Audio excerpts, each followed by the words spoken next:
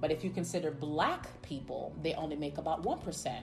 So again, you see those disparities and those biases on both ends, where you'll see more women, but when it comes to people of color, you'll see a lesser number. So we have to remember also there's still certain biases and disparities that are happening for women, but also if you add the people of color aspect to it, there's a different type of experience. So again, historically, we can get a peek into the historical measures that has unfortunately trickled into how people see certain individuals in the workforce today.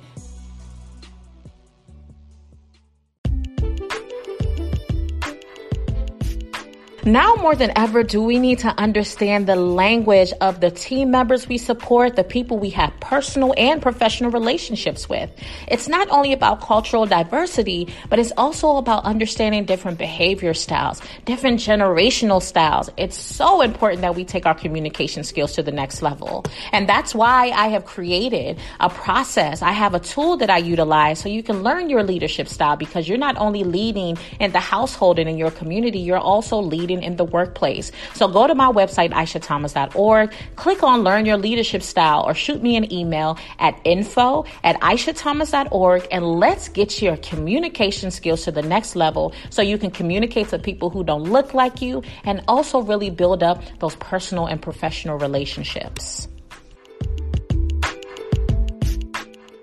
What's up, guys? Thank you for joining me on another episode of Internal Fire. And I am continuing this series where we're talking about the importance of diversity in workspaces, in companies and organizations. And today we're going to talk about the importance of gender diversity, the importance of having more women in these seats. There's so many research, there's so much information that's out there that highlights how women in leadership roles, women in these executive roles, C-suite roles are so important and beneficial for your businesses, your organizations, and companies. So let's talk about the why, the what, what's going on, why does that lack? And here's some perspectives for some women to really allow us to start considering, are we ensuring that we have diversity, not only in generations, but also looking at making sure that we have women at tables and have gender diversities in our workspace. So get your notepads, get your Palm Pilots, and let's get into this message. During colonial time, women's work was vastly unappreciated and extremely limited. Wives were expected to stay home, cook, clean, take care of the family, and make their husbands happy.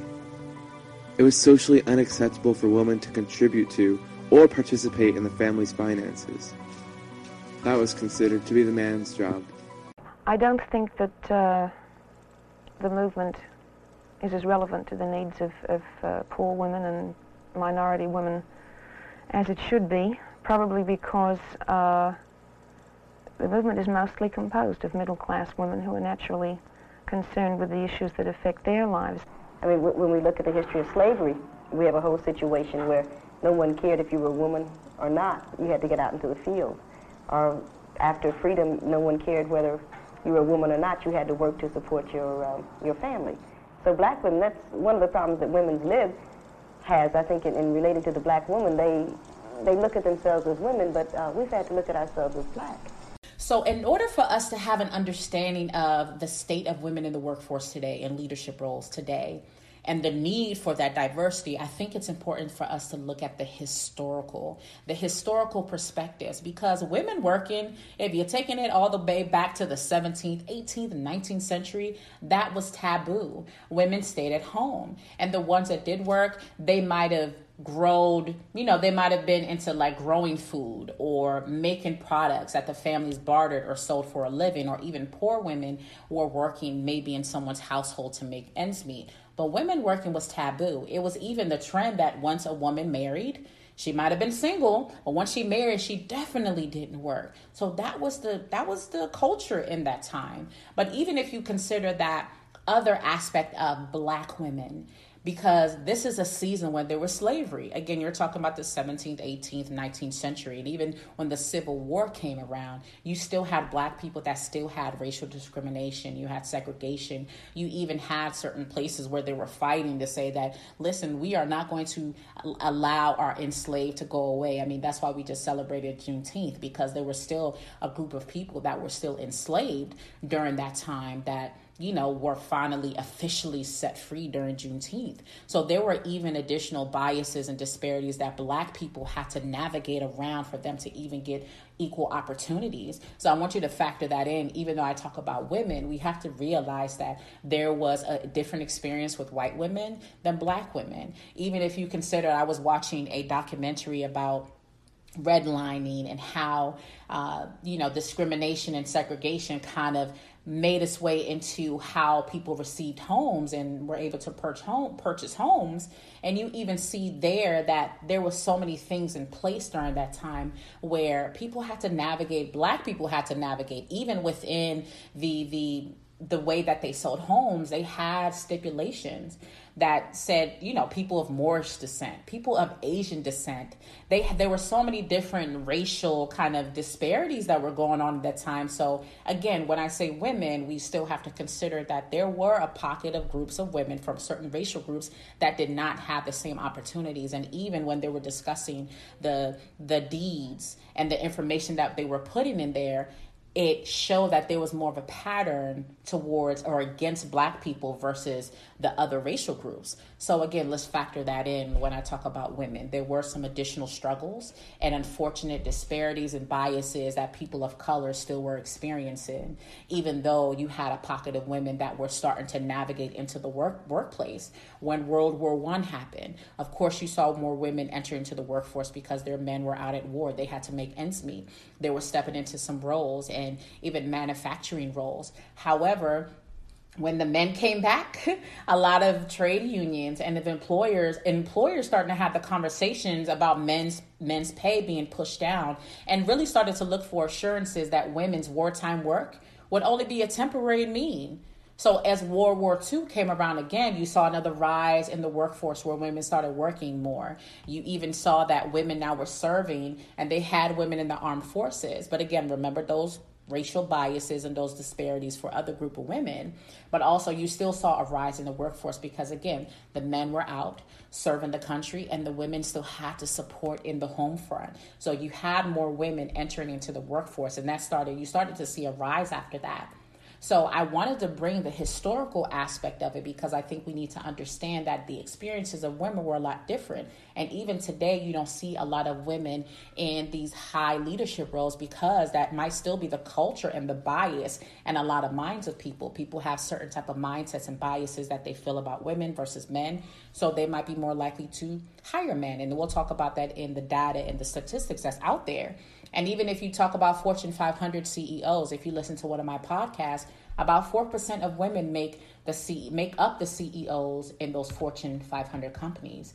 But if you consider Black people, they only make about 1%. So again, you see those disparities and those biases on both ends where you'll see more women, but when it comes to people of color, you'll see a lesser number. So we have to remember also there's still certain biases and disparities that are happening for women, but also if you add the people of color aspect to it, there's a different type of experience. So again, historically, we can get a peek into the historical measures that has unfortunately trickled into how people see certain individuals in the workforce today, where you have an experience that Black women are going through that's different from white women. And even, people of other racial backgrounds that are struggling and the experiences that they're experiencing in the workforce, it's just different. So again, this gives us a kind of a view of the experiences of women of color in regards to the historical means, because that allows us to understand that today there's still so much more work to do to make sure that we start to navigate and get away from these biases, because ultimately there is a benefit in diversity in workspaces. It is a benefit for women being in these roles, and we have to start making a shift to change our mindsets and start being more inclusive in our workplaces when it comes to women and women of color in workplaces, specifically in those high-tier leadership CEO roles. We still have a problem, and it's a real problem. And the problem is this: women are not making it to the top of any profession anywhere in the world. The numbers tell the story quite clearly. 190 heads of state, 9 are women. Of all the people in parliament in the world, 13% are women. In the corporate sector, women at the top, C-level jobs, board seats, tops out at 16%. The numbers have not moved since 2002 and are going in the wrong direction. And even in the nonprofit world, a world we sometimes think of as being led by more women, women at the top, 20%. So now let's look at the data. Let's look at the facts and the information that's out there so we can get an understanding of what these studies show about these gender diverse spaces or the lack thereof. So this one here talks about nearly half of people notice a double standard against women candidates. So of both men and women, 40% believe there is a double standard when it comes to hiring men versus hiring women. And that's why I talk about bias and unconscious bias, because sometimes people aren't aware that there is a lack of representation and the benefits of women being in these roles. Or maybe they are aware and they just believe men do it better. But there are people who notice, especially women. We know like there's a double standard. We notice when there is not enough representation. So it is noticed by people who work there. There are people who see this. So it's important that we're bringing this into our awareness so we can make changes and shifts in this area. So let's continue. Men are twice as likely to be hired regardless of the hiring manager's gender. That's the other interesting part. It says a study found that hiring managers, both men and women, are twice as likely to hire male candidates. So again, it goes back into that unconscious bias.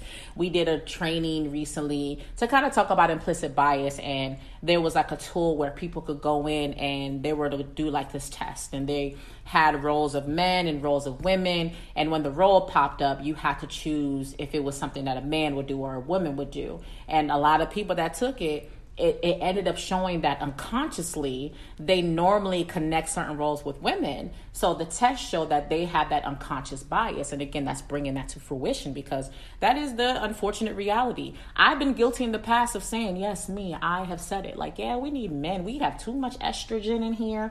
We need a male to come in and like, why did I think that? But again, it's that bias. It's that belief sometimes that we think that, okay, women are always catty, or they're going to come in and it's going to be drama. And that's not the fact, because now, just from really just understanding my personal biases and being in a group of amazing women, we're rocking it. Like, we're good. It all goes to personal development and growth that really shapes an organization or how someone leads. It has nothing to do with gender. Yes, we have different experiences and emotions that are different from others, but it's really about personal development that will determine the effectiveness of someone being a leader. This one was really interesting. It says it's more likely to have a CEO named John or David than to have a CEO who is a woman. Out of all the Fortune 500 CEOs, 5.3% are named John and 4.5% are named David. The fact that two male names make up nearly 10% of CEOs, you can't help but to consider there's a bias, right? Because again, I told you before that about 4% of the Fortune 500 CEOs are women. So you have 10% that could be named John or David, and they even trump the amount of people or amount of women that are in these roles. And there's another interesting fact that says women are much more likely to be hired with blind applications. Now, how many organizations do you think are willing to do that? I think that'll be definitely beneficial, and also allow people to really understand the level of their bias, because if you don't have the name and you just have their experience, what would that change? That would literally change the game for women, for anybody in regards to diversity, to Black men, Black women, people from all different backgrounds, because you're strictly looking at the individual based off their skills and their experience. One study found that when men and women submitted blind applications or auditions for a job, a woman's likelihood of getting the job increased by 25 to 46%. Not only that, women were actually more likely to be hired than men. So that's so interesting to see that the benefits of blind applications. But who's going to do that? That is some people might be a little scared to do that, but that's the benefit of it. Since 2014, more women have obtained 4-year college degree each year than men. And again, the goal of this message isn't to say women are rocking it better than men. It's not that at all. But the reality is there are disparities. And like I mentioned before, I did a post on Twitter that we still have companies where we're seeing the first women. I mean, we just saw that there was a first woman that got within the military. She received like a really cool role as a fighter pilot. I mean, she was the first, and she's Black. You have the CEO of certain companies. They still have first. This is the first woman. This is the first woman. So we have so many firsts that are still happening, firsts that haven't happened yet. So it's important to recognize that there are a lot of disparities that are happening in regards to women. So we have to focus on that and understand that there are some biases that we have to start to shift away from. So let's talk about the benefits. What are the benefits of diversifying the workforce? We have to recognize that there was a global GDP. It basically said the GDP could increase 26% by equally diversifying the workforce. Aside from gender equality being an ethical and moral obligation, it is also has significant monetary gains. If the global workforce became equally gender diverse, the global GDP could increase to $28 trillion.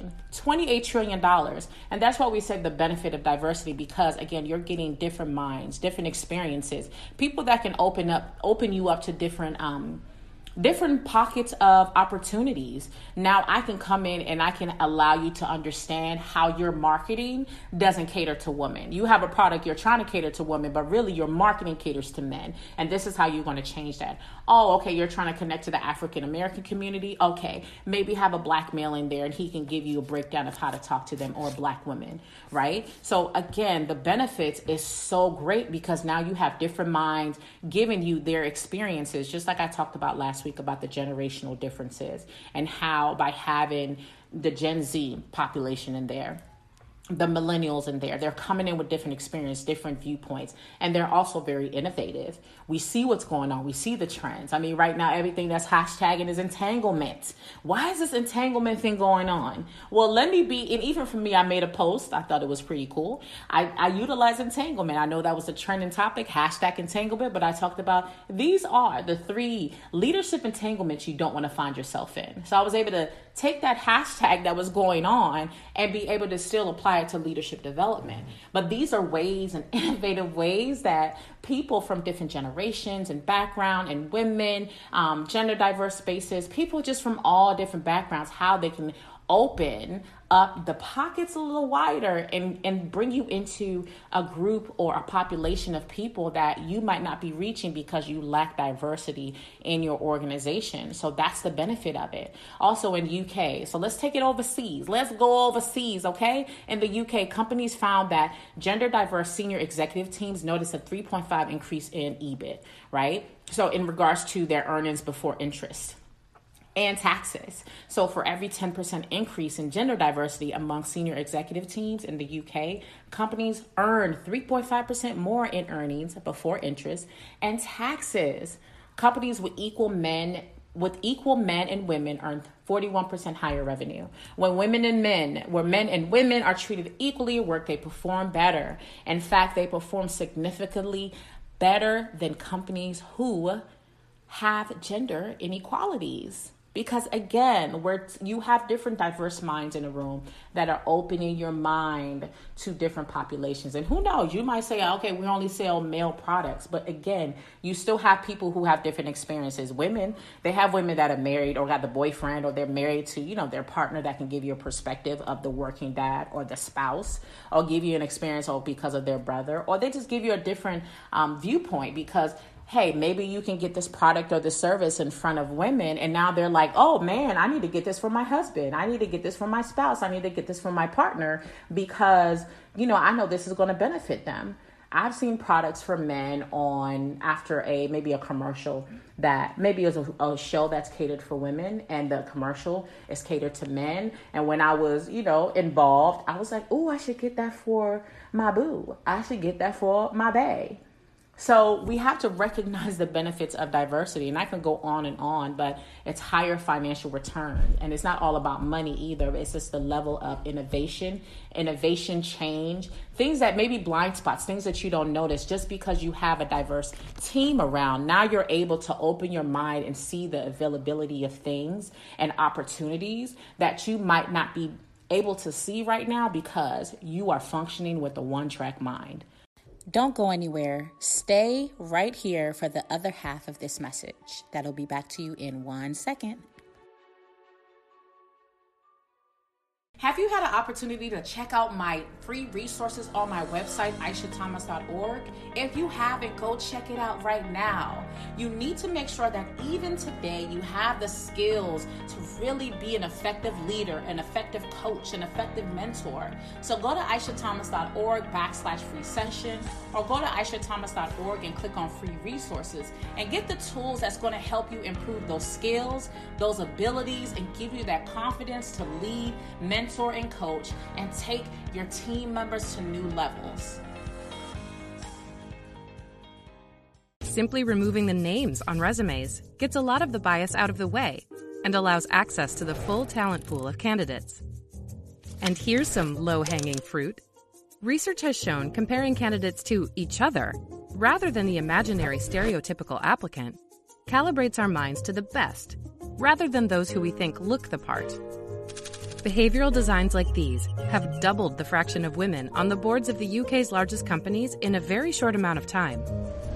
Seeing women in leadership, whether in business or politics, changes what people think is possible for their daughters and themselves. So, once I give you the historical information, the data, I have to give you now. Now what? What do I need to do to make sure that I am embedding mindset or making changes within my hiring practices, my recruiting practices to cater more to women and really make that gender diverse space? So one of the first things that you can start doing is analyzing your sources of hire.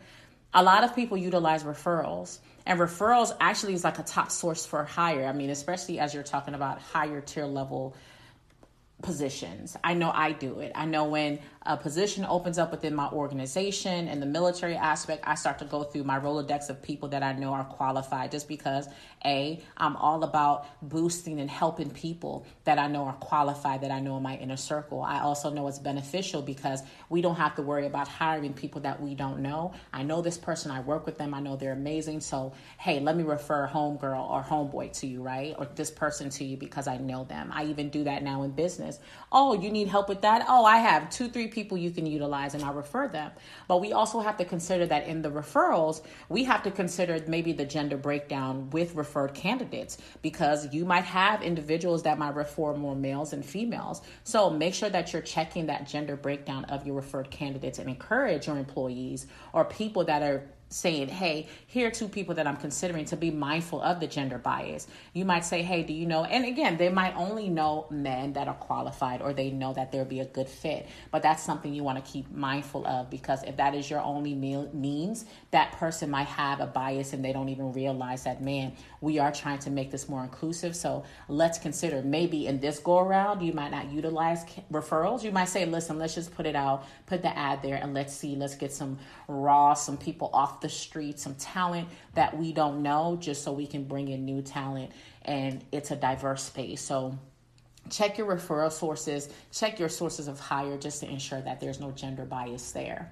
Now, the second thing is chart your outreach and response rates in regards to gender, meaning track the data. A lot of this stuff is really tied to tracking the data, because in order for you to know that there is a problem or there is a trend, you have to track the data. Data is my thing.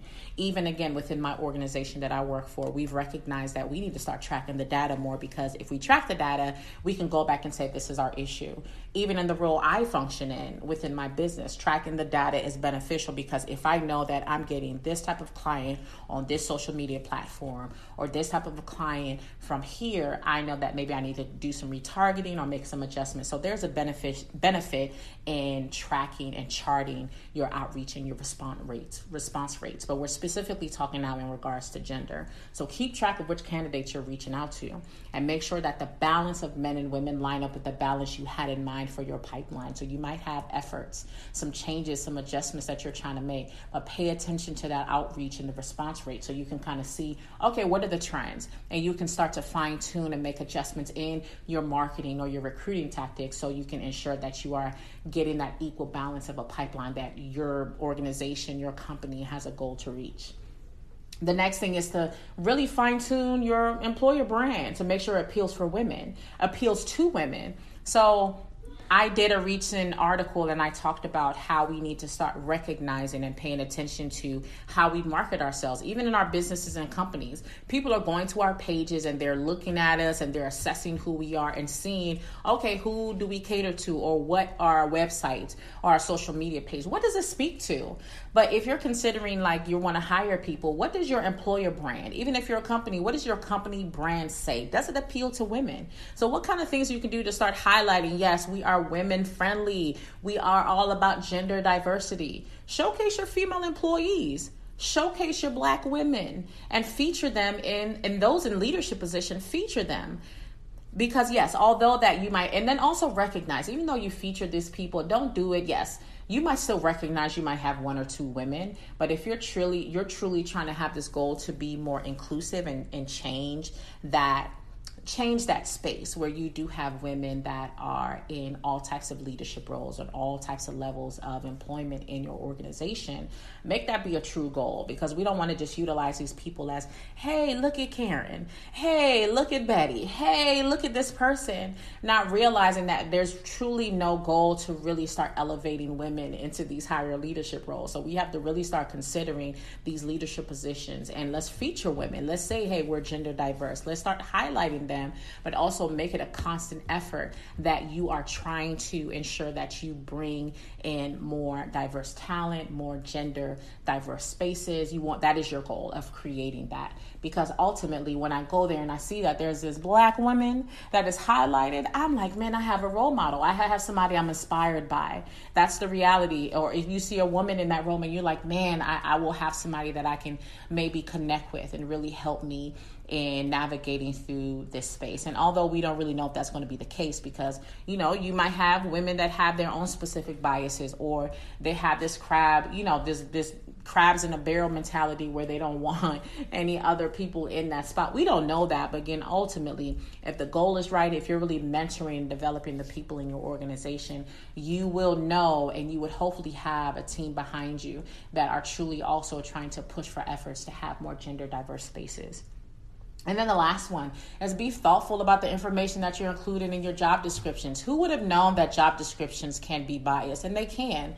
There are actually job descriptions that can have a lot of masculine words. And there are things like words like aggressive, dominant, outspoken, rock star. And these verbiage can be things that can really put off women from applying for roles. And you also have to be mindful of the seniority requirements. Because again, if I'm telling you that only 4% of women hold Fortune 500 CEO roles, or they hold these high level roles, and you're saying that, you know, they have to have had this level of experience, well, there is already a bias in that area. So truly, I want you to review that, because historically, fewer women have held senior positions. I really want you to look at that position and say, okay, do you necessarily want someone that has had this level, or you just consider the disparities and the imbalances in there, and think about the objectives your new hire will be expected to achieve.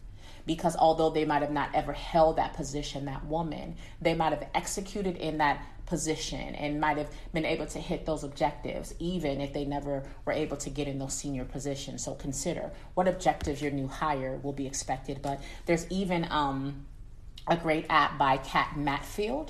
It's a gender-coded language. It actually tracks to see if you have ads that have those masculine words. So you can put the ad in there, it'll decipher it and say, okay, maybe you need to tweak it a little bit and try changing up your words. So if you want to check it out, if you Google search Kat Matfield, Matfield, or go to my page, aishathomas.org/blog. I'll actually have it in there, and you can click the link and you can actually put your ads in there and see that, is this something that's biased? Is this job description written for a male? And again, it might not even be the intent, but it's just maybe people, again, that unconscious bias. People don't even realize the wording and how they're marketing themselves and how they're putting the information out there when they're trying to recruit new talent or women into their organizations or companies, that it's so biased and they have to make the changes. So that is the reality. Start making the changes. Start considering, okay, let me look at how I get my sources of hire. If people are referring people, am I checking to see if there's like a gender breakdown? I need to check the data, chart the outreach and the response rates depending on gender, and start to highlight, okay, where am I seeing a trend? Am I seeing that referrals are mainly male, and then if we go this route, we get more women, and maybe switching up how you reach out or recruit individuals because you're noticing there might be some biases in certain areas. And again, change your brand, your employer brand, your company brand, your website to really showcase your female employees and feature people in your leadership team if you have it. If you recognize in your leadership team you lack a gender diverse space, you need to make some changes all the way up to the top as well and start really considering how to start making that change. But really start considering how you're going to appeal to women so they're more attracted to that position because they know they have people like them there, other women, other moms, other single moms they can connect with and really help navigate this workspace because they see people that look like them. And be thoughtful about the information you put in job descriptions. Utilize that site. Check to see if your ads have masculine words. Check to see if the verbiage you put on there are really tapping into or reinforcing imbalances because women historically have held fewer senior positions. So these are things that you can implement and start looking at as maybe just new ways you can start to innovate how and change how you can attract more women and start having these gender diverse spaces because again, the more diversity you have in your organization, the more innovative, the more money you bring in, and the more outreach you'll have because these people have great perspectives and different experiences that will really benefit your company or your organization. I got you. It's coming. Are you ready to ignite the fire? We are Speak Fire. Oh, and by the way, that's fire with a Y. What's going on, everyone? Internal fire. Student fire. Young fire. Father's fire. Leadership fire. Champion fire. Unlocking the fire within. Thank you all for tuning in. Let's grow. Speak Fire. Speakfire.com. Speak Fire with a Y. We have a new episode that comes out every Monday at 4 a.m. Are you going to be up with us? Deuces. I want to shout out all my faithful listeners for tuning in every week. And don't forget to follow me on social media at Miss Aisha Speaks on all platforms. That's MSAISHA Speaks. And don't forget to like and subscribe. Turn your notifications on and leave a comment if this podcast has blessed you in any kind of way. I thank you for all your support. Many blessings to you.